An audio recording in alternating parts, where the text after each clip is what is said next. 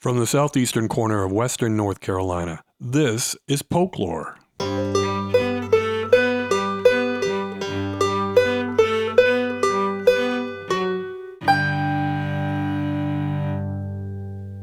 I'm your host, James Hernishin.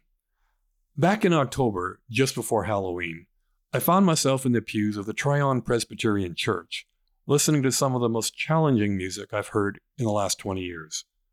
The musician was Drew Bansoff, a Gen Zer whom Reverend Alan Pertil had managed to hire earlier this year as his church's musical director, right after Drew graduated from the North Carolina School of the Arts with a degree in composition. The instrument was the organ, which was no surprise given that the venue was a church. The concert was billed as a Pipe Screams Legacy program with a Halloween theme under the title of Frankenstop's One, It's Alive. The first piece was Johann Sebastian Bach's Toccata and Fugue in D minor, which is probably the most famous piece of organ music ever written.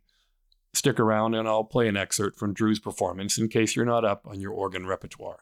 So again, no surprise. But it didn't take long for the playlist to stray into less familiar territory. Drew even warned us that we were about to head into difficult listening territory, which isn't something you hear from your typical church organist. But then, Drew isn't a cartoon stereotype of a church organist. He's a multi-instrumentalist who has already conducted his alma mater's symphony orchestra, the American Modern Orchestra, and the Mostly Modern Orchestra. Here's a sample of one of the more challenging pieces at the show, Apparition de l'Église éternelle by Olivier Messiaen.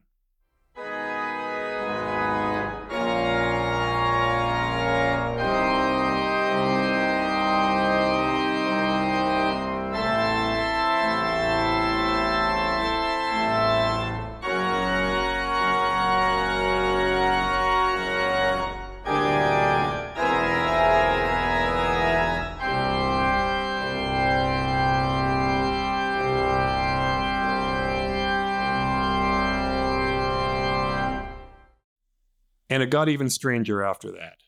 Strange, but rewarding. At least it was for me, because if there's one thing I can't stand in music, it's the lack of creativity. And the Frankenstop's concert was the opposite of boring and predictable. By the time the echoes of the final chords of the concert's closing piece, the premiere of a new composition by our host, had faded from the rafters of the church, I knew I wanted to talk to Drew about his approach to music. Fortunately, he agreed, and we talked a few weeks later at the church. Drew Bansoff, welcome to Folklore. Yes, thank you for having me. I am fascinated by what you are bringing to the musical culture in this county. But before we get to the details of that, explain where you come from, what did you do to become the composer that you are, and how you got to where you are now. Sure, yes. So I am actually not too far away at all. I am originally from Black Mountain, North Carolina, so just about an hour away from Tryon, which is great. It's my hometown. I still live there now, which is great. I guess growing up, I was always sort of surrounded by music. I mean, even I have very, very, very faint memories of being about 2 or 3 years old, listening to Mozart and Bach and all these just amazing composers and being so inspired by them. And at the time, I didn't realize that the music was having such a profound effect on me as a person. But as I got older and started studying music, I began studying with piano at the age of 7. That was the first instrument I learned. And then from there, started to kind of gain a little bit of hands-on experience with a little bit of this music. And then as I moved up into like middle school and high school, I joined band and choir and played in orchestras and had just about as much as I took on projects and things, and as much musical exposure I could get, I actively sought to do that. And so I would play in every group I had the chance to play in and just absorb all this music and all this information. And it was also around this time,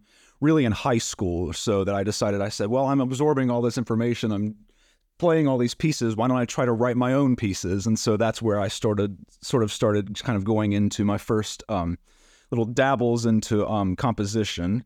And so by the time I was a senior in high school, I decided that I wanted to study composition. And so I applied to and was accepted into the University of North Carolina School of the Arts, which is in Winston-Salem. And so there I had 4 years of lots of composing, performing, and conducting almost nonstop. And it was really a surreal experience. And so from there, just kind of going forward now that I'm out of college and I'm now working professional musician, now working in a church, I take all of those experiences with me too. And so they kind of reflect on the things that I do as all of these different sides of my musical growth. Well, it must have been a bit interesting to be drawn to the classical realm when you were younger. I mean, most kids in their teens, it's hard to resist popular music or what passes for popular music these days. And it's a lot more fragmented than it was when I was your age. But was there any popular music that sort of that you were drawn to? I mean, yeah, definitely to a degree. I mean, I think the thing for me was, and I've had other people who are non-musical people kind of explain this to me in a lot of the ways. I mean, a lot of the times I think when most people hear a song, the music sort of enhances the lyrics of the songs to kind of tell them, not always, but just often to tell the musical story of kind of how these things are happening. And for me, I've always been drawn to more of the musical elements of things. Like I'm always fascinated with the different colors of sounds, the different types of sounds that can be created in really in any piece of music. And so I wonder if classical music sort of had that impact on myself, just kind of growing up, hearing the different sounds and different combinations, both pleasing and displeasing, and to kind of tell a story, really. And so, but to go back to your original question of popular influence, I probably picked up a lot of that just growing up. I have 2 younger sisters who love Taylor Swift and all these other, musicians and things. And so, I'm always listening, even to this day, I'll listen to hear all these more popular things. And they have definitely been absorbed into my music. I also, I'm a big rock fan, so I love rock bands and a lot of music, really like progressive rock bands from the really the 70s and the 80s and things like that have talking about Yes and Emerson, Lake and Palmer. Yes, absolutely. Yep. Okay. Yeah, especially those 2 are huge influences. Rush, yep, all of those groups. So, yeah. All right.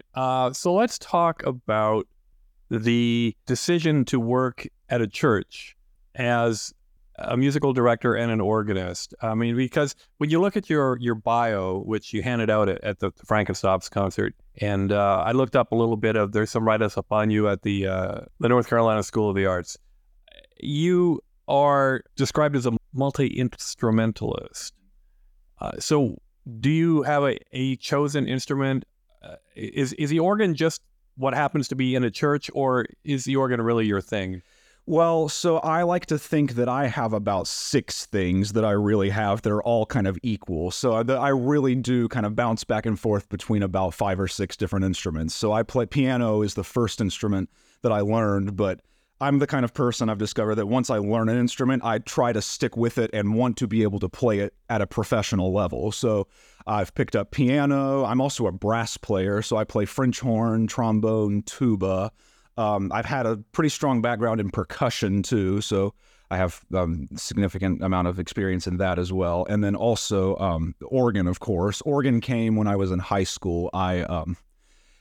And really before that, growing up in the church, just growing up in the Presbyterian church, I was constantly hearing the organ on Sunday mornings and being immersed with that experience. And then one day when I was, I don't know, maybe 6 or 7 or something, I decided to sneak into the church at night one day and just mess around on the organ. And that kind of changed my life for the better from there. So then even to up until I was hired and started actually performing organ for churches and things. So in college, I was doing that. But up until that point, I was always just kind of sneaking in, practicing the organ. Eventually in high school, I started taking organ lessons to kind of fine tune a lot of these things. But so the organ definitely has a special place for me as a musician.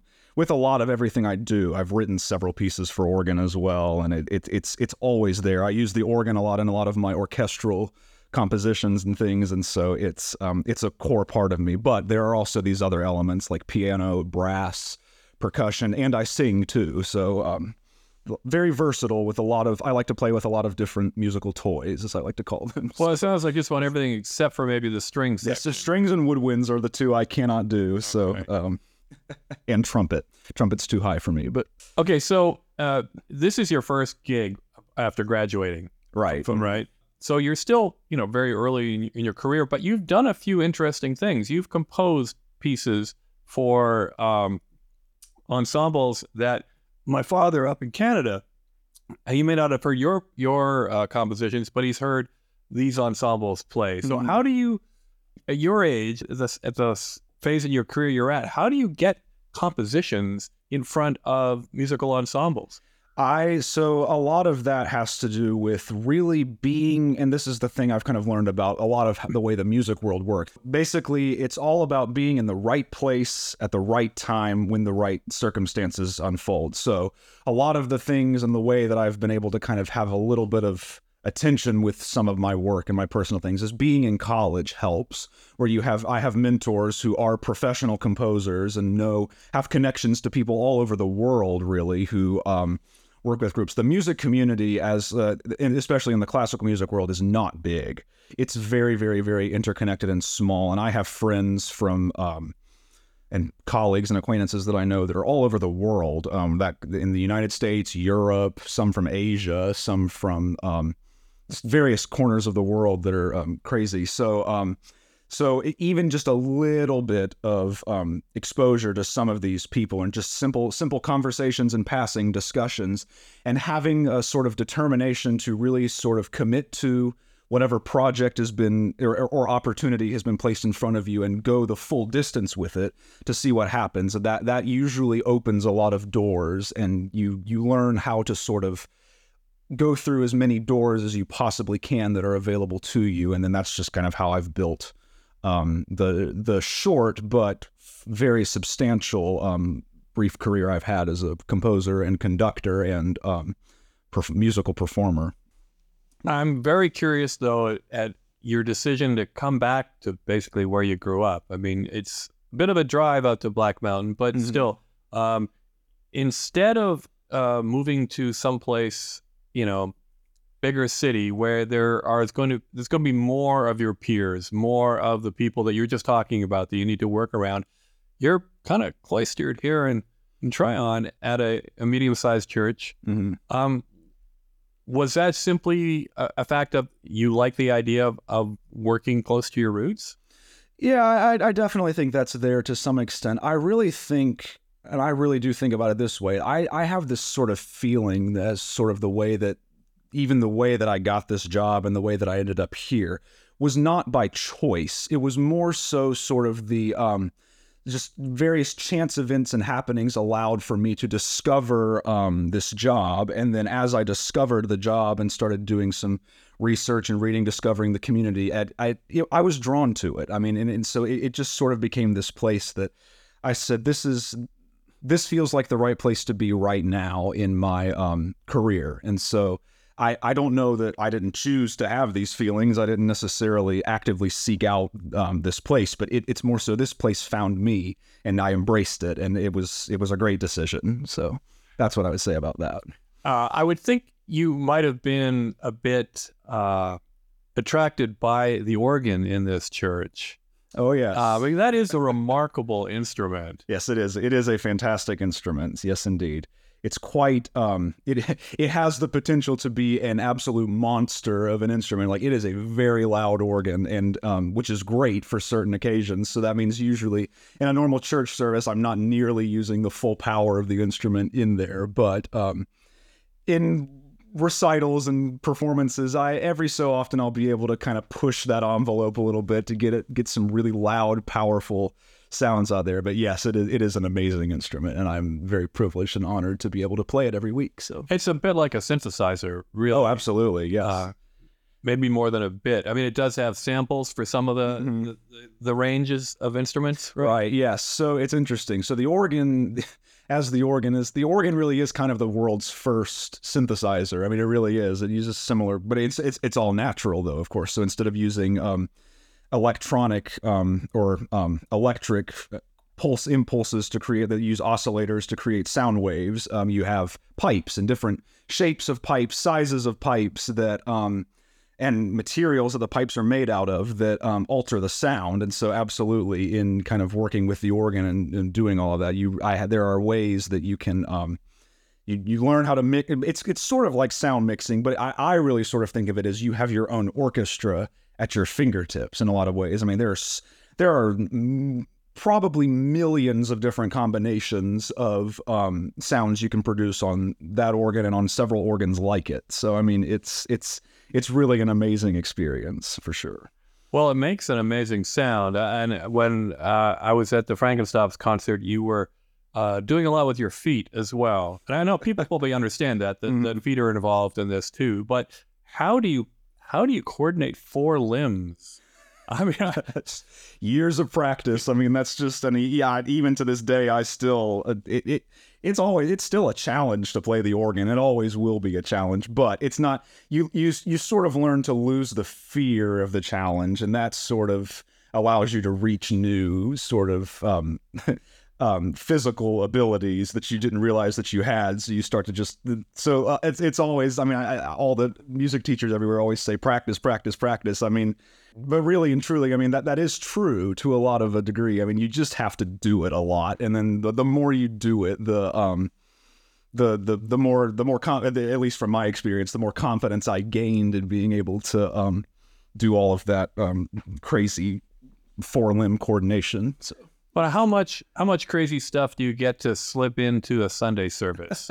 I can usually get away with a pretty adventurous postlude. And what I've done through being here with my time at the church is I've sort of gradually just introduced little by little, sort of as building blocks, little bits of sort of adventurous things happening in the sound. And that kind of gave me an idea of, okay, what is this audience used to hearing, and would they be able to tolerate a little bit of ambition? And so far, they've only been extremely receptive of it, and they seem to love it. So if I can put a good little postlude in there that's a little showy or does things that are a little bit outside the box, usually it's always well received, which is really wonderful. And so I keep pushing that bar forward and higher as they seem to be loving it here. So I'm very pleased with that. So. Well, I am interested in the reaction you're getting. Have you done more concerts other than the Frankenstop one?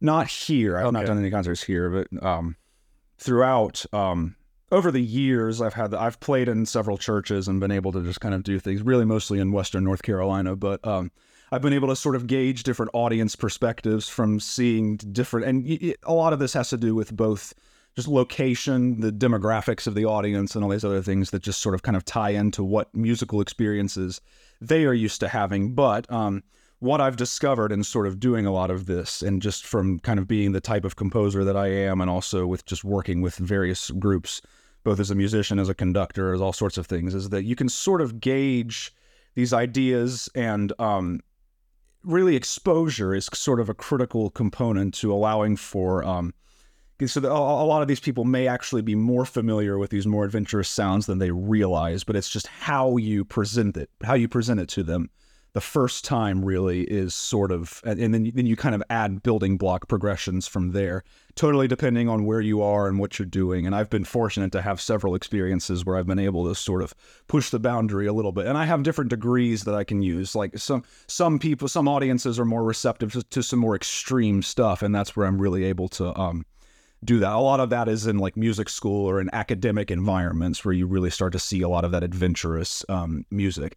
And every so often I'll allow that to bleed into a worship service or into a another performance of some form, just depending on what it is. And usually you just sort of, you pick up on these dynamics and you sort of just kind of see what your audience can, if you have this luxury. You don't always have the luxury to be able to do this, but you can sort of gauge how your audience is receptive to certain sounds and kind of go from there. So it's really interesting. But being an organist in a church, or the musical director, you're not just responsible for playing organ interludes, right? Yeah. You get to know the audience.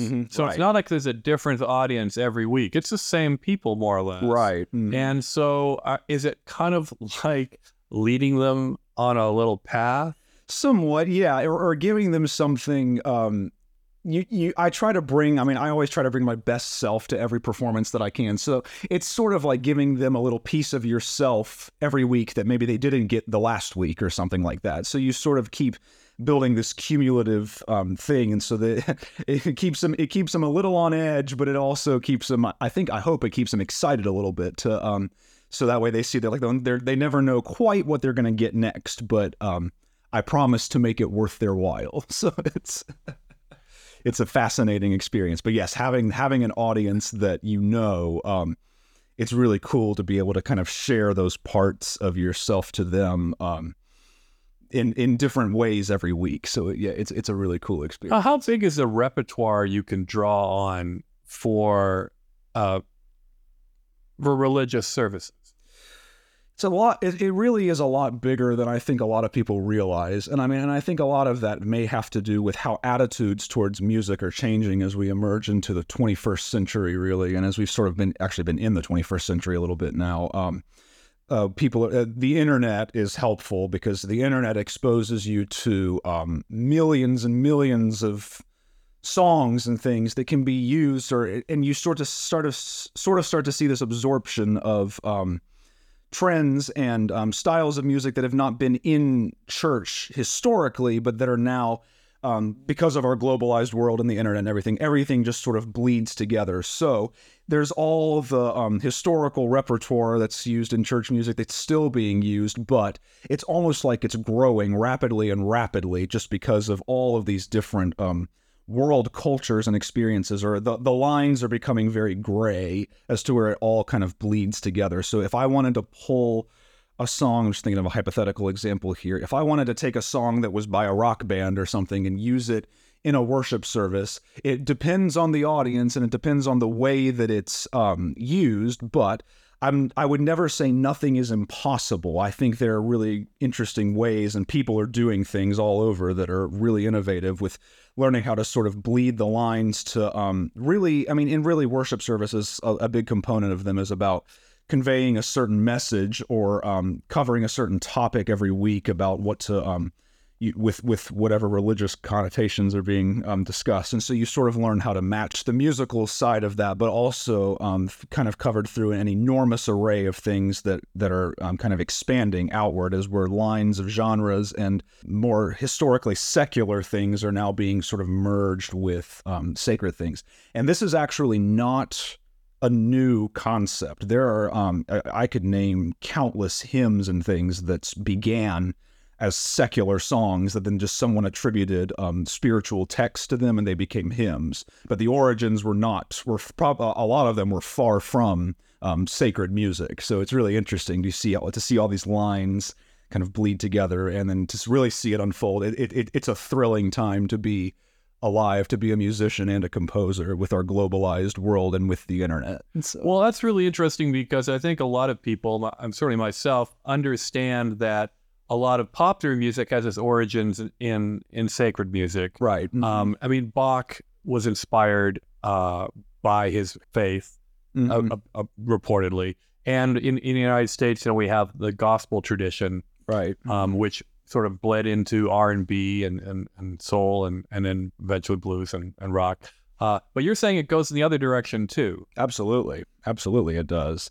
If you're coming from, you see all these, so actually it's funny you bring up Bach. I'm actually thinking of a couple examples on some of his pieces where he was inspired by the local kind of folk traditions of his Germanic culture. Like I think someone would have to actually fact check me on this, but I'm thinking the last variation of his Goldberg variations, which is variation number 30, he uses a bunch of subjects or melodies that are used in there that are inspired by local German songs that are about cabbage and it's basically, I think it's a song about I don't want to eat my cabbage, so I'm gonna or whatever the actual topic is, but it's totally like a secular or sort of just kind of like traditional German folk thing. And so Bach was a master, and so was Mozart, and all of these composers were masters of sneaking in popular ideas and things into their pieces, and then which then get absorbed into and viewed through the lens of the church as being these beautiful sacred things, but they may not be. So or it may not have been originally. So it's fascinating to see it all unfold. Bach is, to put it bluntly, one of the more accessible composers for the organ and for sacred music in general. And this podcast begins with a very, very short recording that I had two of my friends do of a little piece of his first cello concerto. Oh, nice. And I got a cellist plays the simple line, and then I got a banjo to kind of parallel it. That's cool. And the reason I chose that was because I like Bach. I think that's a great, that his cello suites are fantastic. But the banjo is very North Carolina. Oh, right? yes. And so I'm trying to merge the two. And I'm wondering, do you draw on in the folk traditions of this part of the world? Oh, absolutely. I have written several pieces that are inspired by Appalachian folk music, bluegrass, and other things. One of the biggest ones that I'm thinking of is I wrote a string quartet, started it last fall of 2022, and then finished it early this year, like January. It's basically a parody of a barn dance, like an Appalachian barn dance, but basically the piece is called Barn.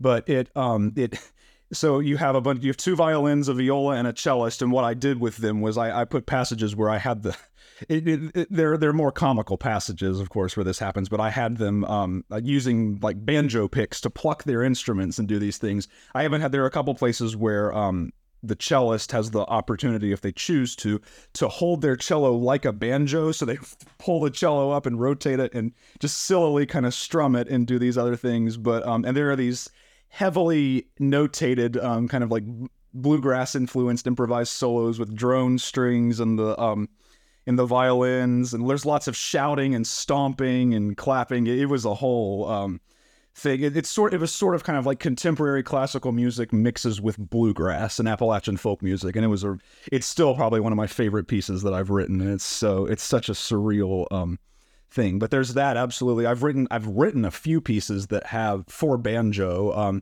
or for banjo and large ensembles. I've written a piece for wind band that has two banjo parts that are it's not a concerto, but they have pretty important obligato parts that are important to the portraying the piece. And so you see those. I've used banjos and guitars and all sorts of things and lots of compositions. And so, do you have any of that recorded? Yes, actually, there is a recording of Barn out there. Well, let's take a listen to a few seconds of Barn. Sure. Yep.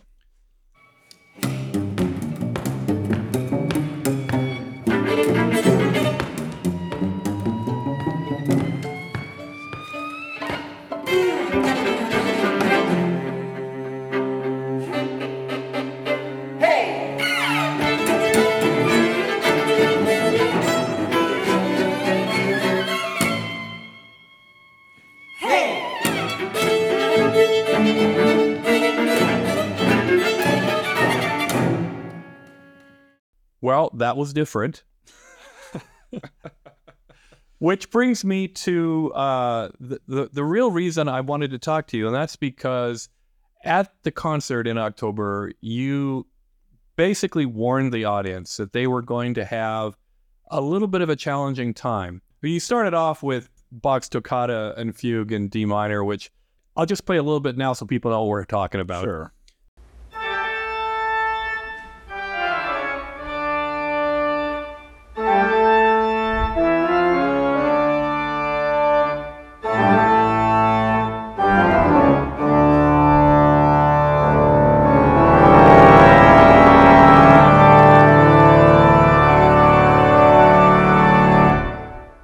So y'all know that piece. I mean, that is one of it is one of the most famous pieces of organ music ever made. Yes. But then you introduced some stuff that was written in the early 20th century, which is notorious for being a little bit challenging. Yes. Just to put it politely. Laurie Anderson used to talk about difficult music. And you basically told the audience, this is in a church in Tryon, that you're going to play difficult music. And what are you hoping to accomplish? Well, so this is interesting. So, I mean, I remember specifically saying this about the piece by Olivier Messiaen, which is the piece is titled in French, Apparition of the Eternal Church is the name of the piece. And basically, so Messiaen, of course, you look at the world during the early 20th century, really up until about 1945 and even beyond. I mean, there are world wars that are happening in the 20th century. So that's where you see a lot of kind of difficult art, and it's not just music. There are pieces of visual art and just like all things that are sort of stemmed from around the time of Expressionism and all these just very violent kind of things that are out there that are kind of visceral. Messiaen, though, kind of going back to this piece. Messiaen lived a lot of his life. He was a very very religious man, but he spent a good bit of time in a concentration camp during World War II. And so several pieces were inspired by that. But this particular piece, I don't know the exact story of why I was compelled to program it on Frankenstops, but basically it was a piece that I saw an opportunity to perform the piece. It's not a piece that's performed often because it is very loud, very difficult to listen to, and it's a very slow, pounding piece. And this is because Messiaen is trying to illustrate what he basically terms as sort of a vision that he has of looking into heaven through the work of all of existence unfolding. The eternal church is being built stone by stone after the world has been dragged through all of the evils and absences of good and love that have been missing. And so it's sort of the piece attempts to sort of represent the emergence from that into this sort of eternal church triumphant. And it's a really powerful piece when you hear it. And when you hear it in a space that's such as a huge cathedral or something, it's a very spiritual and profound experience. But doing it in a smaller church like this does not do it justice. But it's still, with that organ, I was able to sort of get close to portraying that effect. But it is a difficult piece to listen to, and that's because probably a reaction of Messiaen's experiences and for being so adamant about sort of presenting the message of his life experiences through his music. And I think learning from the composer in this situation is vital, both to sort of sustaining all music, not just classical music, but all music kind of moving forward, and for also being honest about our experiences and through the history of our world, and for allowing that to never, ever, ever perish and pass on. And so I think music can be one of the most powerful tools to do that. And so basically through programming this program and through sort of seeing, I mean, you look at our world today and there are some pretty unfortunate things that are happening. And so, I mean, I think sometimes that music can speak where words cannot, often is I've found to be the case. And so I saw an opportunity with doing this program that, yes, it was advertised as a Halloween influenced program, but Halloween, of course, is the sort of precursor to All Saints Sunday, where we sort of remember all of those who have passed on in the Christian faith. And so I saw this piece really as sort of, I see it as an All Saints piece. And yes, it is a very difficult All Saints piece and a very important piece to perform when that opportunity arises. And I saw an opportunity and I took it. And so that's sort of how that came to be. You've almost answered the question I was about to ask. And that's I understand Messiaen was a product of his time, and that piece of music is a product of that particular time in history. Yes. A very dark period in human history. But what I was going to ask is, why choose it to play it in October of 2023? And you kind of hinted at it. I mean, there are things going on right now. I mean, there's a war in the Middle East. Yes. Was that on your mind? Was it just our political polarization? Or, I mean, what was it that they'd said to you, I want to take this piece from 90 years ago and present it in a modern context? So this is interesting, and this sort of kind of ties back into this notion of music speaks where words cannot. And I think it's sort of the way I would really describe it, and I'm saying this from just totally the way I experienced it, was the piece sort of chose to allow itself to be played. And what I mean by that is that I wasn't necessarily thinking of any specific things that were happening in our world, but it just sort of as a reaction to sort of this part of me. For me personally, it really sort of is this spiritual experience where I really do see music as this sort of reaction of both humankind and also of being a religious person, I see it as often as God working through the world in a lot of unexpected ways, and it can be an incredibly powerful tool to express these things. And so I sort of had this, I could not tell you exactly why it ended up on this program, but all I know is that it chose, the music sort of chose to appear and to present itself in this way. And it just sort of, maybe perhaps as a reminder of, maybe as a reminder of another era, maybe as a reminder of our purpose today to continue moving forward through the world for the betterment of the world, and to try to use music, of course, as one of the most powerful tools to try to come up with creative solutions to sort of deal with our problems and deal with our disagreements, and to hopefully tear down as many barriers as we possibly can moving into the coming decades and centuries ahead, and even years, months, and weeks going in the other direction. So I am wholly convinced there are things happening here that are beyond this world, and that are not exactly tangible, if that makes sense. Well, it sounds like what you're doing is a logical corollary to what your boss does, right? Alan writes sermons and plans services. Now, do you work with him? I do, yes. So you say you kind of coordinate the thematic nature of your music with the thematic nature of his program. Absolutely, yes. Mm-hmm.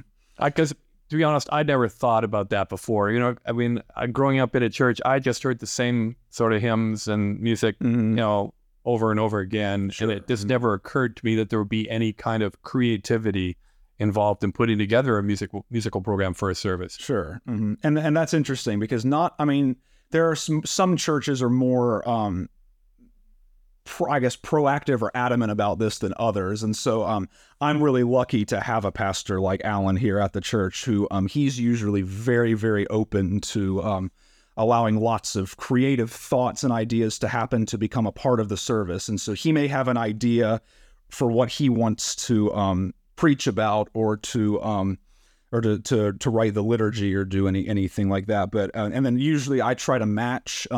He gives me a lot of freedom to choose the music in the services. Not every pastor does that. Several pastors will pick their own hymns that they want to match with whatever their text is, and the music director just kind of follows along. Alan is not always like that, which I think is really wonderful. I mean, he values my opinions too, and he will add, and we usually just try to come up with what the best possible results that we can for any service. And I certainly want to make sure that I'm in line with what he has for his vision. And then I'm also really grateful, and he's very generous with allowing that to sort of go the other direction as well, where he will ask my musical advice on things, and then we come up with a service and try to make it the best that we can every week. And so it's always a pleasure to do that. And so reminds me of the task of a soundtrack composer for a film. Oh yes. Right? Mm-hmm.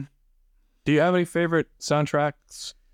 Well, I will say one of the composers that has just always been an influence and will always be an influence is John Williams. I mean, easily. I take a lot of traits. We have a lot of influences too as composers, but if there's anyone whose music has probably been ingrained in my mind more than any other composer, it's him. And that's probably in part just to all being exposed to all of his wonderful film scores that we all know and love so well, like E.T., Star Wars, Jaws, Indiana Jones, Harry Potter, all of those films that have sort of been absorbed into our culture. And that John Williams is remarkable because he is sort of in a position where he is able to sort of act as an ambassador of centuries of classical music to a global audience that is not necessarily as familiar with that music. And so as a film composer, I mean, I'm hoping, it's been interesting to see that it has revived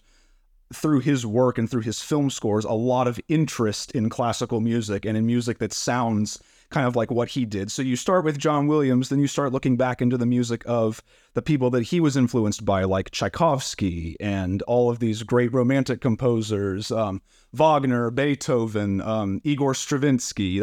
He's a big one. Gustav Holst. All of these remarkable composers. And I was going to actually mention Holst because John Williams for Star Wars drew on Holstein themes for his, for Luke's theme and Darth Vader's theme and that kind of thing. Absolutely. Do you refer to Holst in your music? Oh, absolutely. So Holst, ironically enough, his most famous piece, The Planets, of course, is an orchestral piece, but Holst actually has a pretty strong background as one of the probably highest composers for wind bands. So he has written suites for military bands and things that are that I have sort of my background as a brass player. I've had the privilege of playing in a lot of wind bands and things. And so, I mean, you play a lot of marches and stuff, but he was the one or Gustav Holst was one of the ones to really sort of help to invent the symphonic concert band or symphonic wind ensemble. And so he writes all of these pieces that act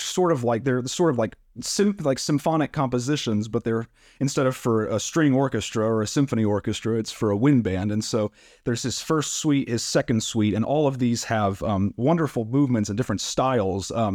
The last movement of his second suite is actually sort of influenced by the Greensleeves hymn or folk tune. So that's another thing back to earlier in the discussion where you sort of see all these local composers. Holst was English, so he absorbed all of these English tunes and carols that have ended up in hymnals and become all these things. But that was his influence. And so you see how all of the musical worlds are connected and they're constantly influencing each other. And as I am absolutely influenced by a lot of these same influences that a lot of these composers have and are continually evolving. And even the ones that have passed on, like Holst, I mean, their legacy will live on forever. As long as humankind lives, it will. So what about a still living composer, Hans Zimmer? Oh, yes, absolutely. He, very different approach to film composition than John Williams, for sure. Hans Zimmer is definitely much more electronic based with the way that he kind of deals with his sound and his sound worlds and things. He has a very unique and distinctive style that people love. And his background actually is interesting too. I mean, from what I've heard, I think he had several backgrounds in a lot of like bands and things, like rock bands and things. Actually, I think he's in the music video for Video Killed the Radio Star. I think he's in the background there. So that would have been earlier in his career, but yes. But so that you'd be like, oh, there's film composer Hans Zimmer in there. But so he's the Buggles, of course. But that's the fascinating adventure. But yes, absolutely. All of his wonderful scores, like The Dark Knight, Inception, Interstellar, or some others. The Interstellar soundtrack has a lot of organ work, which is just phenomenal. Yes, absolutely. Yes. So that's an interesting one. I know they did the I think it was recorded in a church in England that had a wonderful organ. I think I think you can go, if you have the DVD or you have access to I think you can actually go watch sort of the making of the music. But yeah, they had this guy in there that recorded all of these cues for the film of this beautiful, it's really stunning organ music. And then Hans Zimmer goes back later and adds all of these, that he's a master of using technology and music. And so he adds all of these effects and synthesizer things that are happening underneath as well, which is really, really cool. But sort of a different, kind of on the other end of the spectrum from John Williams for sure, but absolutely both film giants. So yes. I didn't deliberately set out to talk about composers for films, but listening to you talk about your work in the church, it just seemed to me like you were doing what film scoring is all about. Oh, sure. Do you have any aspirations to do film scores? So this is interesting. So there was a point in time when it definitely was up there on the list of things that I would like to do. And I mean, even to this day, if some director for even some small film or documentary or something approached me to write the music for a film, I would most likely say yes. I mean, it's definitely not. My career hasn't taken that turn yet, and I have no idea if it ever will, but I am certainly not against doing that. Films are so interesting because usually the process of film composition, the composer sacrifices a little bit of freedom to write whatever the director has the vision for the film that they're creating. And so that there's a lot of collaboration, which is great.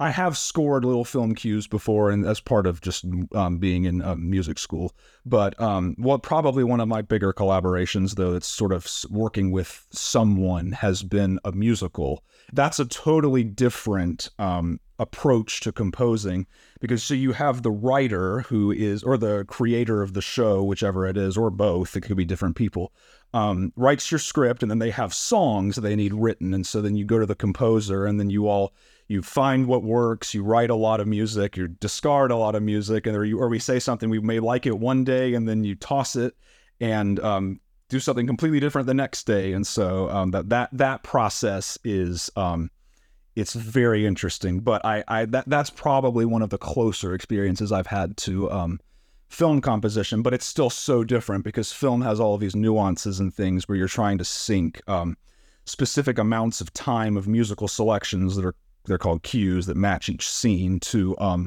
a motion picture, and that can usually end up being an hour or two of music per film. So it is an entire industry in and of itself, film composition, but definitely not something I'm opposed to doing at all. So, well, maybe one day we'll get to hear something that you do. But in the meantime, have you got any other concerts planned in the same vein as Frankenstop? So we may see something appear. I'm starting to kind of pull together my plans for the spring. What I do know, and this is what I've been sort of fortunate to do, is sort of planning worship services ahead, is we have several very, very, very high-powered musical services that are coming up. So I know the Christmas Eve morning service, December 24th, we're going to have several musicians who are going to be joining us to play. We'll basically have a little small orchestra up on stage for the service, doing some special music, some pieces that I've written, so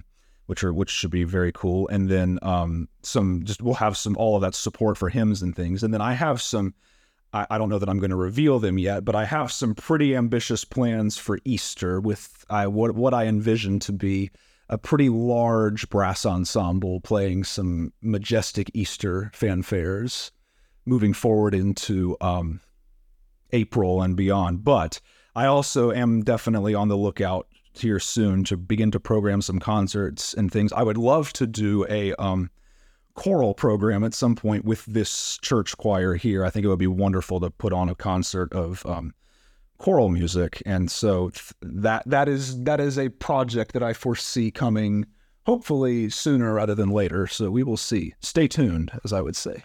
All right, well, that's a good place to wrap up. All right. So thanks so much for spending the time. I look forward to whatever you can put together in the months ahead. No, perfect. Yes, thank you so much for having me. This was a real treat. I loved that interview, and I really do mean what I said about looking forward to attending more performances by Drew Bansoff. I hope those of you willing to stretch your musical horizons can find a way to do the same. I also invite you to draw my attention to any other musicians in Polk County who are doing something different. Email me at jamesh@folklore.com. Thanks for listening. I know it isn't always easy.